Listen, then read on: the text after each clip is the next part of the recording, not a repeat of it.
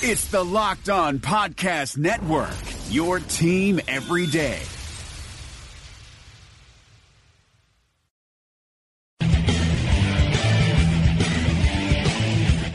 You are Locked On Jazz, your daily podcast on the Utah Jazz. Part of the Locked On Podcast Network, your team every day.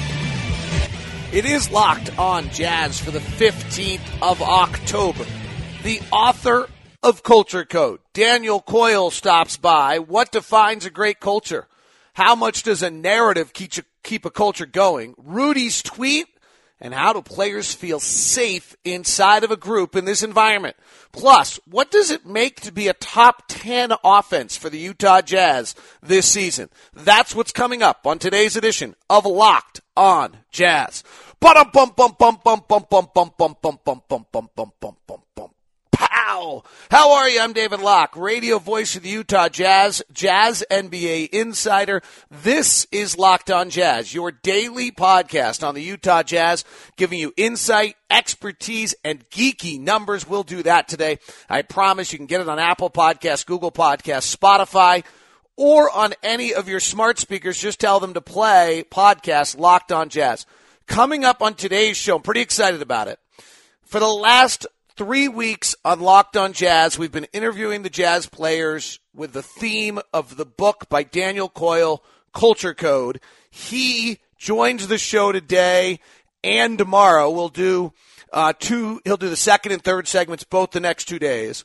What defines a great culture? How much does narrative dictate? I get into a story about how everyone tells about how great pop is, and I think the story can be told the exact opposite, but the narrative is there. So I ask him about that.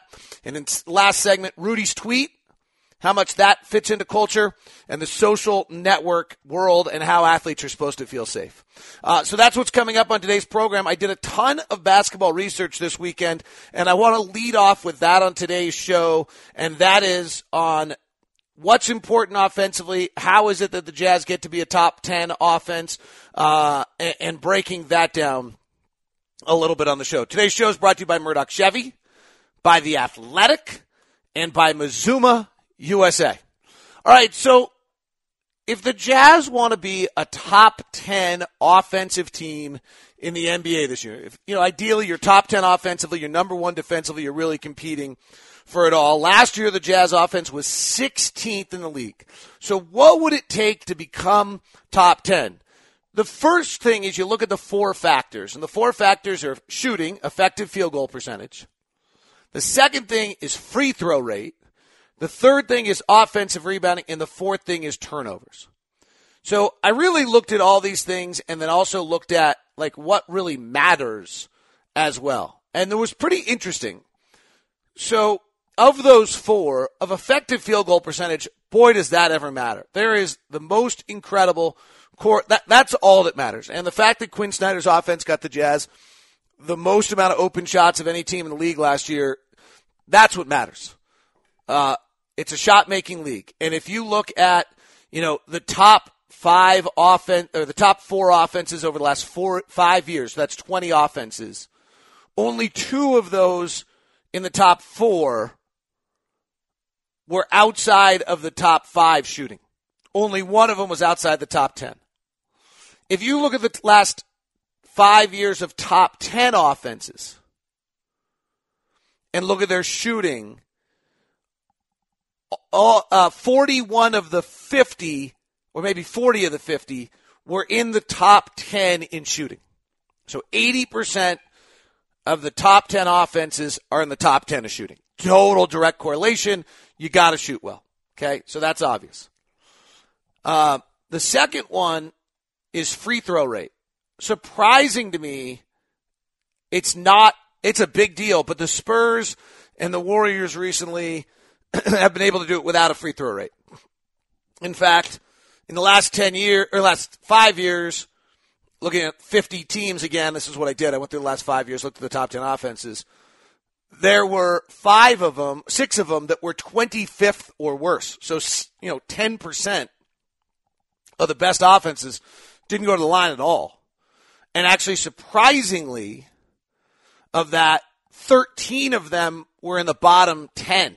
So that That definitely surprised me a little bit. Now, there's also a bunch, 23 of the 50 were in the top 10. So there's a pretty good rate.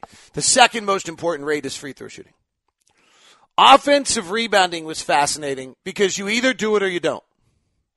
Of the top 10 offensive teams, this is really weird, actually. There's almost no teams between 10 and 20 in offensive rebounding rank. So, again, last 5 years, top 10 offensive teams, boom. There's you either do or you don't. There's almost no one in between. In fact, there's only 10 or I think 9 teams in between. You either don't offensive rebound at all, you get back in transition, or you do offensive rebound. And there's a value to both. And then there's the turnover rate. And this was really fascinating because there's no correlation, and I fundamentally believe this strongly, very, very strongly actually.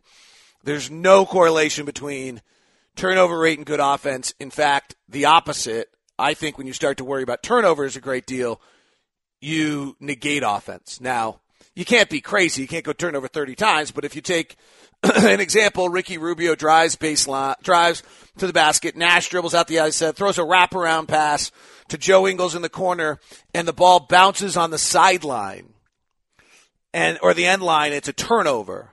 First of all, that doesn't matter because it's a dead ball turnover, so I don't like turnovers anyway because there's such a difference between a dead ball and a live ball turnover.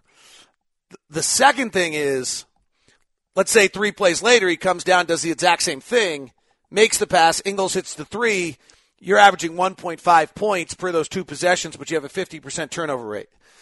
And you wouldn't have gotten that pass to Ingles without a risk. And if you try to eliminate turnovers and eliminate all risks, then I think what ends up happening is you negate your offense. Okay? And here's what's really interesting. Last year's top 10 offenses, there was not a single team that was top 10 in all 4 factors.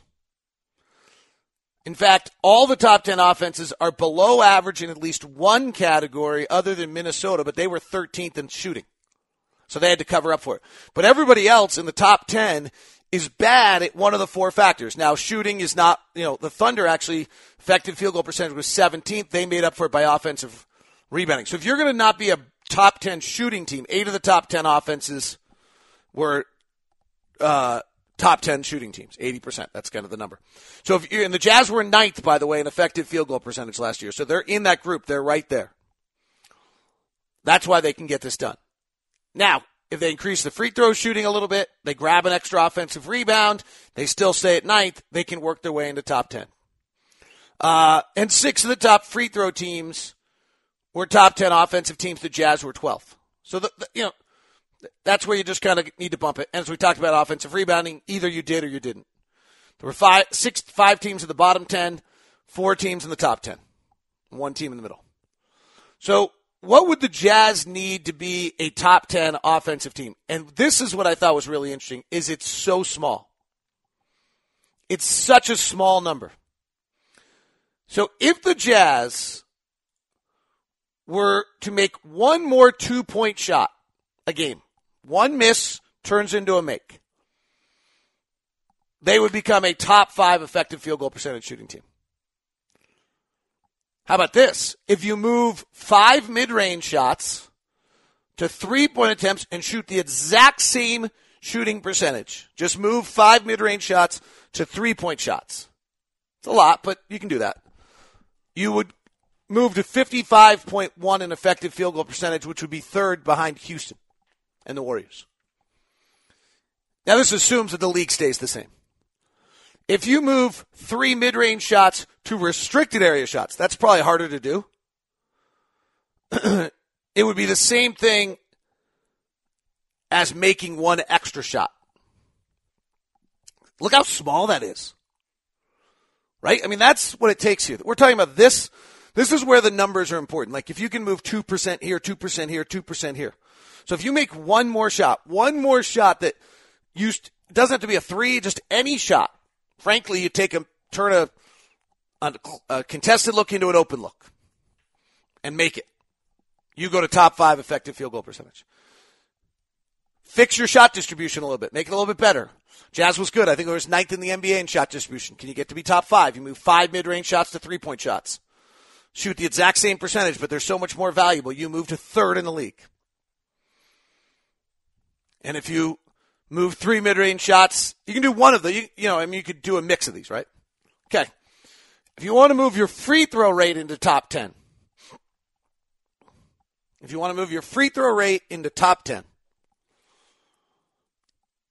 you take one shot and have it become 2 free throws. So Donovan Mitchell drives the basket. He had an incredibly low free throw rate last year. Instead of shooting the shot and missing, and he shoots the shot and he's fouled and he shoots 2 free throws, you're now top 10 in free throw rate. That 12th, boom, 1. This is kind of incredible. If Donovan Mitchell drives to the basket, avoids contact, misses the layup. Alec Burks too. Now drives to the basket and makes and gets fouled. And the next time, the other one drives to the basket and adds an add and 1. Okay, so we've got one time where you've missed and you're getting fouled. You get 2 free throws. The next time you're getting fouled, you're actually taking the shot, but you're adding an add and 1. The Jazz would jump to number 2 in the NBA in free throw shooting. Right. That's all it takes. Here's what's really interesting about free throw rank. It has dropped considerably in each of the last 5 years, so it has become even more important. 29%, the free throw rate is free throws divided by field goal attempts. It was 0.29 in 13-14. Then it went to 0.27, stayed at 0.27, stayed at 2.7. Last year went to 0.25. That's the median team in the NBA. The amount of teams with a free throw rate over 30, so free throw attempts divided by field goal attempts, 0.30. 13-14, 9. 14-15, 6. Next year, 4. 2. Last year, 1. For the Jazz to do that, they'd have to turn 2 shots that were misses into free throw attempts. If you turn 1 paint floater into 2 free throws every game, your offensive rating would move you from 15th to 13th. If you do it twice, you go to 11th without any other change. It's kind of an interesting thing. All right, let me quickly hit offensive rebounds before we go to Daniel Coyle. This is taking a little longer than I thought, but I wanted to get this in because I did all this work this weekend. Offensive rebound. To reach top 5, you need to grab 1.7 more offensive rebounds a game. It's a lot. What's interesting about offensive rebounding is the difference between the 6th and 24th team is pretty minimal. Like 1 rebound, offensive rebound a game, where the ball bounces. The median offensive rebounding team in the league, I've talked about this a lot, has gone from 27% to 24% to 23% to 22% last year. The amount of teams that grabbed 25% of their offensive rebounds, like I think that should be the number the Jazz are shooting for. 25% of their offensive rebounds will put them in the top 5. If they're going to play big, they should get offensive rebounds. Got to get back in transition, right? They need to grab 2 more offensive rebounds a game to get to 25%. That's a lot. It's hard. I'm not sure it's feasible. It would help a lot, though. But look at this. In 2012-13, 23 teams did that. 13-14, 20 teams did that. 14-15, 14 teams did it. 15-16, 10 teams. 16-17, 8 teams. And last year, just 3. So you can have a really big advantage. Turnovers, I said it. I really don't care. Daniel Coyle is coming up next. Part 1 of our interview. What defines great culture? How much does narrative drive culture when a story can be told otherwise if you don't have a great culture? We talk about that in regards to Greg Popovich. Coming up tomorrow, we'll have parts 3 and 4 of that interview, and Wednesday an interview hopefully with Ron Boone and Thurl Bailey, kind of a round table to preview the season with you, and hopefully Craig Bolerjack as well. We'll see if we can figure out how to get all of us together for that interview. Today's show is brought to you by Murdoch Chevy. Murdoch Chevy at Woods Cross and in Logan Chevy's got a great lineup of cars right now. I'm driving the Equinox. I just finished driving the Colorado truck. The common thread between both is how great they both are made. You can really feel how well made they are by how quiet they are. The Equinox has twin turbo, great pep, super control system. You can tell they've taken a lot of time into that. That's the kind of mid-sized SUV. The Traverse is the next size bigger. It has all the bells and whistles. It has all sorts of camera aspects to it that are cool. It has the third row seat. And then the great SUVs are the Suburban and the Tahoe that you know Chevy for. For 94 years, Murdoch and Chevy have been together. Stop by Chevy in Woods Cross and in Logan. Get the Murdoch Guarantee, which is a price match guarantee, return policy, car washes for life, and safety inspections for life. All at Murdoch Chevy. Say hi to Tyson when you stop by in Woods Cross and in Logan. Jazz fans, did you know that The Athletic now is covering the Utah Jazz? That's right. The Athletic has Tony Jones in the on staff now at The Athletic. Also, great article by Sam Amick this week about the Lakers and how Jeannie Buss turned the whole Lakers around. Danny LaRue does a whole thing this week on the Jazz tax and their cap situation. Great in-depth articles. Model is simple. No ads, no pop-ups, no audio videos. Instead, readers subscribe to authentic, in-depth coverage written by journalists who know their teams inside and out. Coverage goes beyond game recaps and trade speculation, provides smarter analysis. 650 to 700 news stories published every week. Go to theathletic.com/lockedonjazz. Theathletic.com/lockedonjazz. The code is for 40% off for $2.99 a month. Theathletic.com/lockedonjazz, and you'll get great stuff from all the best writers around the NBA. A good, fun, athletic NBA ballot. 32 writers pick their MVP, Rookie of the Year, League Pass favorites, etc.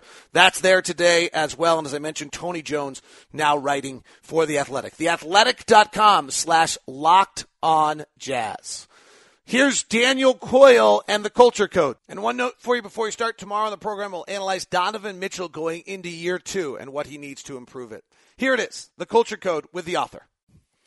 Honored, excited, fired up, pumped, nervous about having Daniel Coyle on the show, the author of Culture Code, which for those of you that have been listening to Locked on Jazz for the last month, we have sat down with each of our Jazz players and done an entire interview series based on this book, The Culture Code by Daniel Coyle. And Daniel, thank you first for your work and second for taking the time with us. What a neat honor to have you on, and just what a great piece of work you put together. Thank you so much. You're so welcome. It's an honor to be here with you, David. I appreciate you asking me on. The interview series we did was because the Jazz, as they wrapped up last year, they closed the year winning 29 of their last 35. They had this incredible bond. You could actually visually see it on the floor in how often they were talking to each other in contrast to their opponent. And so that was the premise of it. But let me just go big picture with you. As your book, I believe you sat down with the 8 companies or organizations you thought had fabulous culture. What were the major findings and takeaways that you took when interacting with these eight companies? I mean, what a cool question. No, I kind of went on the journey for these last 5 years and looking at places that were in the top 1% of what they did and had proven performance, had acknowledged in their domains as having great culture, and had done it in a sustainable way. Meaning with sort of a different cast of characters. And I ended up looking at the Navy SEALs and Pixar and the San Antonio Spurs, at IDEO, at Zappos, and a few other organizations. And you can feel it. I mean, your listeners know when they walk into a good school or a good restaurant or a good locker room, you don't need to look at the record of a team to know that it's a winning team. And that's because they're sending all these signals that we pick up. And they're signals that basically are about connection. They're about safety, they're about sharing vulnerability, and they're about having a clear purpose. And so that's what I found out in the book, that these places are all kind of the same place. And we normally think of culture as being this kind of magical thing that just sort of happens, like it's a team's destiny to have great culture. But what I found out is that it's actually more like a language. You send signals with your behavior, and those signals cause other signals to be sent. And when you tune into that language, this like ancient grammar of connection, when you tune into that, you really can start both appreciating places like the Jazz who really click into that, but you can also start like controlling it a little bit and creating it in your own life. So let me go Spurs specifically. What do you see with the Spurs? I got there the day I spent a couple days with them, and first of all, it was amazing to see. At first, when you go approach organizations like that, their reflex answer is no. They're like, no, you can't come hang out with us, and because not doing stories like this is what makes us a good culture, like avoiding stuff like this. We don't publicize ourselves. But I kept sort of tapping at the door and had a couple connections, and finally flew to San Antonio, and I get a call after I land, and it's the GM. It's R.C. Buford, and he picks me up at the airport, and I spend most of the next 2.5, 3 days hanging out at his house and going to practice and watching them just sort of be. He was intensely curious to learn about other good cultures. That's why he invited me in. And that personal interest in learning, right away you start to see that. And then I got there the day after they had lost a tight game to the Thunder, and Pop walks onto the floor, and the first thing he does is he goes over to the guy who had missed the big shot the night before. And he puts his hand on his shoulder, and he starts kind of playing with him and joking with him and asking him about the dinner that Pop had arranged for that player. Pop had arranged a dinner and ordered some wine for that player, as he often does. And the Spurs eat together more often than most families. They spend massive amounts of time together. And the coaches, they go out for a dinner the night before every game, sometimes 2 dinners, because Pop sees food and wine as this vehicle to create that connection with the whole person. At the end of the year, each Spurs coach gets a leather-bound book with the menus of the places they visited and the wine labels of the wines they've enjoyed together. So, and I'm like, wow, that's pretty cool. And then we go into the film room, and I'm thinking, well, this is where we're going to see Pop. Pop is he can be cranky. He gives really vivid feedback to his players. And I'm thinking, okay, this is where things are going to get real. And what comes on the screen, though, is a documentary about the anniversary of the Civil Rights Act. And Pop starts asking the players, like, so what would you have done? Like, what would your parents do? What did your parents do? They were alive back then. And they have this really cool conversation. So he's interested in the whole person. He's constantly connecting with the whole person. He's constantly doing thoughtful things for players and creating the kind of environment where people are connecting as whole people, not just as boss employee or coach player. As one of the assistant coaches said, like, Pop does 2 things. First, he tells you the truth, and then he loves you to death. And that's a really cool thing, because sometimes we think good coaches can only like be tough and tell the truth. And it's that love piece and that connection piece that makes them, I think, unique. So I thought there's so much to talk about here, but I thought there was something really interesting, and this is digging deep in the sports end. One of the stories you tell in the book is about what is somewhat of a legendary dinner the night after Ray Allen hits the 3. The Spurs have this dinner, and then they lose Game 7, actually, and then they actually come back a year later and win. Here, maybe this is me being a media member, but this is what my thought was while I wrote this. I actually wrote this on in a note on my Kindle, that somewhere these good cultures, or even the narrative of good culture, begets more culture. So, honestly, if Tyrone Lue of Cleveland, who has never been given any credit for his coaching or any culture built, and maybe because Dan Gilbert is not worthy of building culture in Cleveland, has that same dinner and loses Game 7, I think he gets criticized for having a feel-good dinner the night before an important Game 7 after blowing it by having Tim Duncan on the bench when they needed an defensive rebound. And Pop gets loved for having a kumbaya dinner where they lose the next night. Now, they do come back and win the championship 12 months later on a night after where, frankly, maybe the greatest NBA coach we've ever had maybe made the greatest NBA coaching mistake of all time. Yeah, right. That's really interesting. Story is powerful. Is what you're saying. When you get in these narratives, pretty soon you're going down that road and everybody's perceiving that, and it begets itself some more. I think there is a bit of truth, but really what you have to do to look at it is you have to look at the whole fabric of signals that is being sent by Lou or by Pop. Now, no coach is so great as to not make a mistake, obviously. The question is, how do you respond to that mistake, and how do you connect to your players before, after, and during those moments of mistakes? That's what defines the culture. And I think with all these cultures, what I found with the great groups were ones that responded to crisis by coming together, right? Like, there's two things that can happen in a crisis. You can all take different cabs home and you can all break up, and we've all seen that happen and felt that happen with the teams we love. Or you can have this instinct to come together as a family. And that instinct, if Ty Lue had that instinct and was the most powerful member on that team and was constantly doing that throughout the year, then yeah, that narrative would be sort of begetting itself and established. I think the reason why that story is sort of seen as a real positive thing for Pop is because you can actually connect the dots to all the other behaviors he has, to all the other signals he sends, to all the other coaching he does. That dinner was archetypical of him. And so I think that's why he gets the benefit of the doubt about the coaching decisions. But, narrative is a really strong thing. I think good cultures are in tune with that, and therefore they're smart about it. They're smart about the stories they tell, and they're smart about the stories they don't tell. And all culture is a moving target. You can never get it. The thing I realized, in visiting all these places was, culture is a living thing. It can blow up at any moment. The Spurs have obviously gone through some stuff with Kawhi Leonard where they've realized, man, we got to create a better connection. This isn't right. So this idea that once culture is sort of figured out that they're going to be good for a long time is really, really false. I mean, it's a sport that you never stop playing. And it's the signal that you never stop sending. And it's really, really hard to do it at a high level for a long time. Hey, thanks so much. Daniel's cell phone wasn't great. I know, what a bummer. But I appreciate you guys hanging with that and sticking with that. And his cell phone, it doesn't ever get worse, but honestly, it doesn't ever really get better. Coming up, more with Daniel Coyle.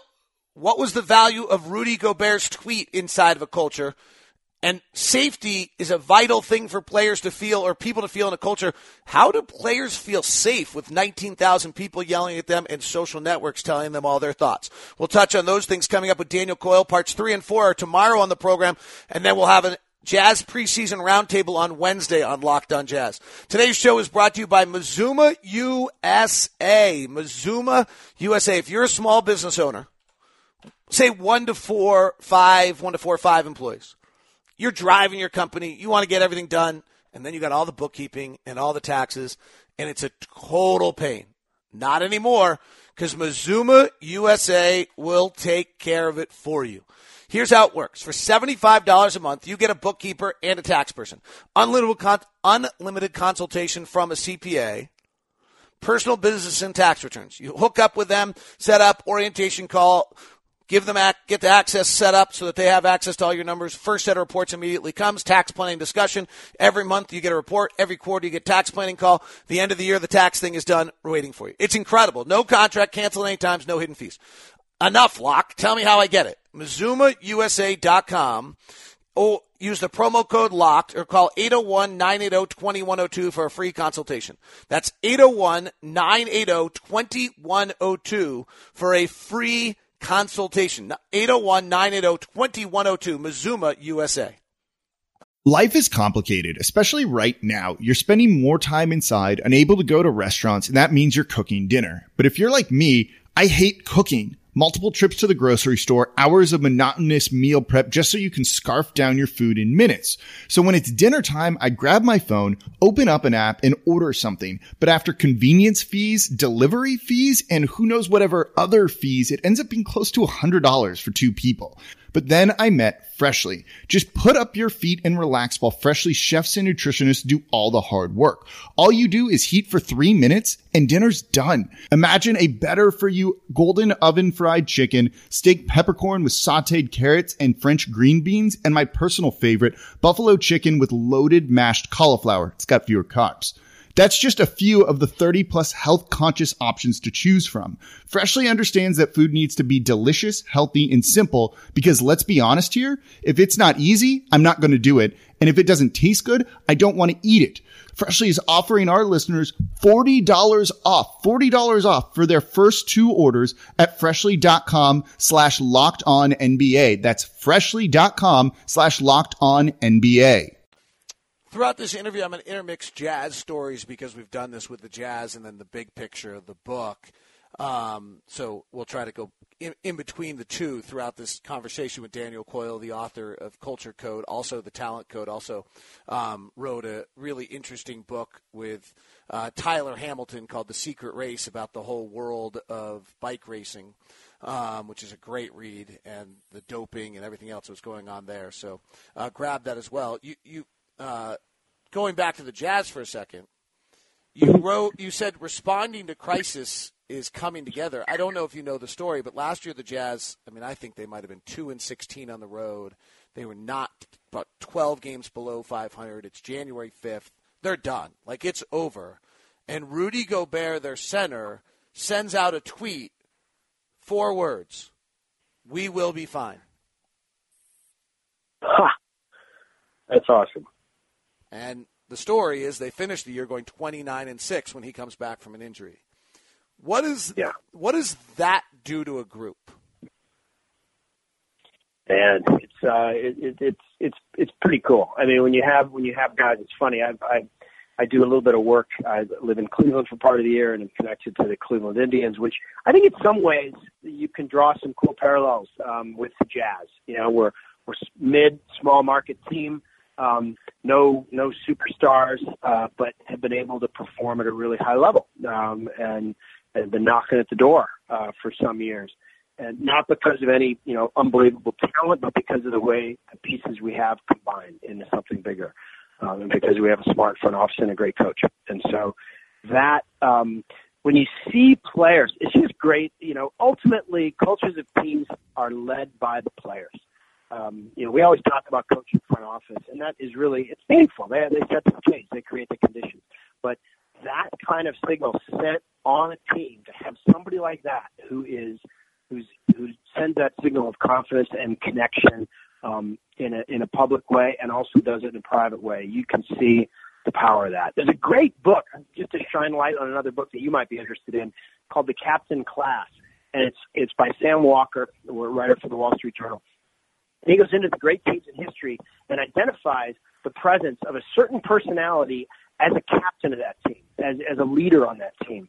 And what he discovers is that personality isn't what you necessarily would expect. It's not like the Derek Jeter, Michael Jordan, super public types. It's guys who are quiet. It's guys who are aggressive and very, very physical. And it's guys who really connect to their team well. They don't necessarily connect to the public or the front office, but they're the beating heart of the team. And when you have, somebody like Rudy be that guy for you, it's incredibly powerful. Big picture, back to the book Culture Code. What are the skills that are needed to build a culture? There's really 3 that I identify in the book. And the first one, and to picture them, you got to kind of picture a great culture is essentially like a flock of birds flying through a forest. Like, they're connected. There's not one person telling them what to do. They're solving problems together in this connected way. When you see the SEALs, when you see Pixar, that's what they're doing. They're adding up to more than the sum of their parts. So there's 3 things that have to happen for that flock to move together through obstacles and to overcome challenges. And that's first, they got to build safety. They've got to be connected. That's how human beings get connected. We build safety with each other. We create a sense of belonging, which can sometimes feel sort of magical, but it's not. It's about sending a signal, like Pop did when he shows a videotape of a CNN documentary, or when he has dinner with somebody. I care about you. We're connected. We share a future. And then secondly, if you're going to move through that forest together, you got to share information. And the way we humans do that is by sharing vulnerability, by opening up and not BSing each other, by telling each other the truth about what's going on, about how we can improve, about how we can do it better. Those are hard moments, but sharing vulnerability is that second skill. And you see that in all kinds of ways, like when Navy SEALs, when they get off after a mission. The first thing they do before they eat a meal is that they circle up and they talk about what went wrong. They share weakness. They confess mistakes. And that way they're able to get better together. And then the third skill is establishing purpose. Having a clear direction, like, why are we here? What are we doing? What is our purpose? And it's easy to say, with the basketball team, our purpose is to win games. Our purpose is to, is to score more points every night. And that's true. That's kind of a shallow purpose. But what's the deeper purpose? Why are you there? Are you trying to lift up the community? Are you trying to build a legacy? What are you trying to do? Are you trying to knock off Goliath? Like, what's the purpose? So those three things: building safety, having a connection, sharing information by sharing vulnerability and be open with each other, and then have a super clear purpose in your windshield. Those would be the three skills. These NBA players specifically live a life in which they perform in front of 20,000 people, many of which will boo them, even Santa Claus in Philadelphia, as the saying goes. They then that I think this is the most untalked about thing that's going on in their lives. They finish every game. The first thing they pick up is this device that does make phone calls, but that's the least of what it does. And they check their social network. And every Yahoo fan that wants to tell them they sucked that day sends them an @ message on their Twitter, and they read it, or they see their comments on Instagram. How do young men who happen to be athletes, could be women in WNBA, but in this case NBA athletes, feel any safety in that environment? Yeah, I think it's insane. There's a reason LeBron turns off social media when the playoffs start. I mean, there's a reason that top athletes actively build an environment for themselves where they can focus on what matters. To me, and I've seen it happen in baseball clubhouses where the level of distraction, and when you're putting that stuff in your windshield, yeah, there's a part of it that can be motivating, and you have seen people turn that into fuel where I'm going to prove those people wrong, I'm going to prove the naysayers wrong. But the potential for being distracted is unbelievable. And so I think it maybe creates an opportunity. I mean, I'd be curious to flip the question back on you. When you see a team come together like the Jazz did, how are they navigating that? I mean, are there explicit rules on how they do that, or are there implicit rules where, hey, it's just not cool to sort of focus on that among there? How do you guys navigate that question? Well, I think there's two things. One is when you're winning, it's easy because you're not getting winning begets winning. You're not getting blasted on the social networks. Two, if you follow the group, their inner social network interaction is hysterical and also meaningful. So Joe Ingles is this card who, if Donovan Mitchell, our youngster, posts something, there's a 80% chance that there's a snide comment coming from, but a fun snide comment from Joe Ingles right afterwards, right? Like, hey, where are my brand new shoes? Or, wow, it'd be nice, just whatever it might be. Same time, the one that really moved me this year was Jay Crowder's mother passed last year. He posted on Instagram something about just the loss he feels and how every day it's so hard. Ricky Rubio, our point guard, whose mother had died 18 months ago, mentions on the bottom of it publicly, I'm with you. Wow. Yeah, it's awesome. That is absolutely awesome, Pretty cool. So these tools have got positive elements and negative elements, and how do you magnify the positive and try to minimize the negative is the challenge. Not just they face, I guess we all face it to a certain extent. That last one, I thought hit the vulnerability card that you talked about. Yeah, that's right. It's those kind of moments end up being, they call them vulnerability loops in psychology. It's like, it's not just one person. It's two people. It's somebody saying something and somebody else saying, been there, I'm with you, I feel you, and that's really important. It builds.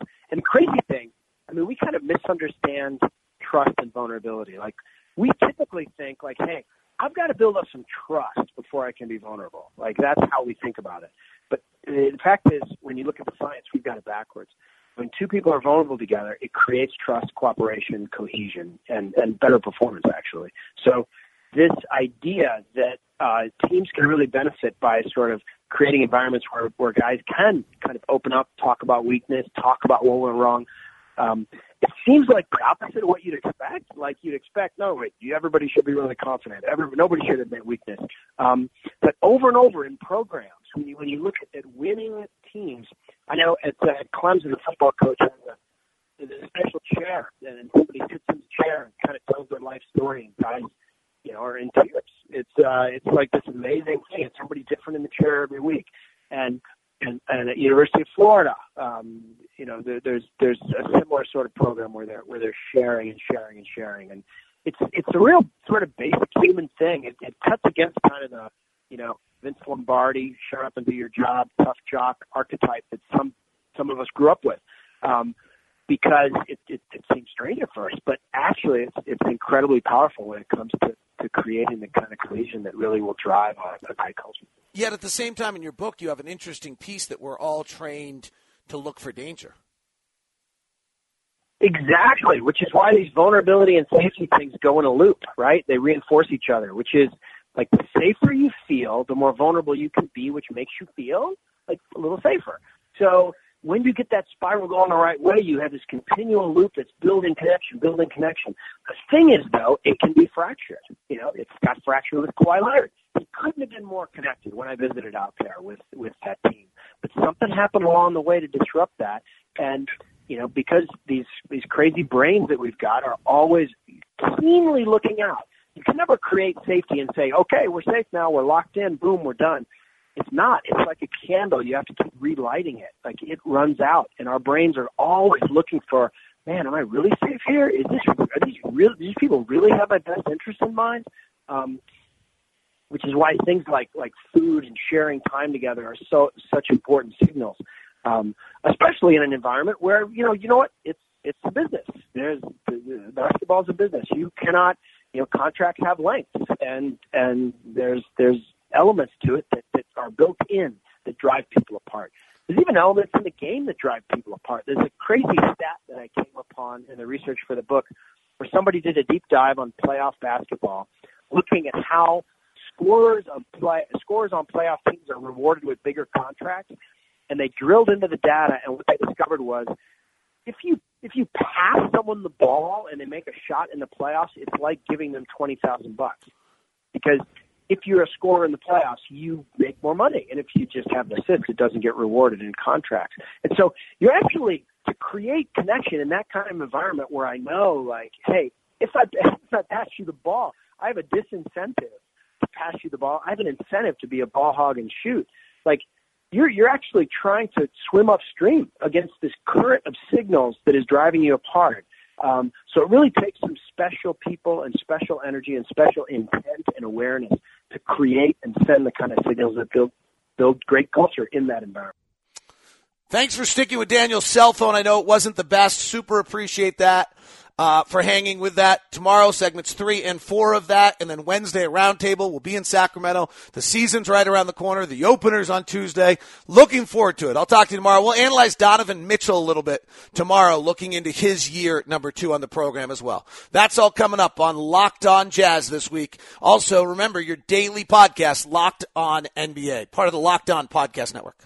Rejecting the Screen has been retweeted by Kobe, Dame Lillard, and Vince Carter, so it's fair to say you should give it a shot. I'm Noah Kozlov. And I'm Adam Stanko.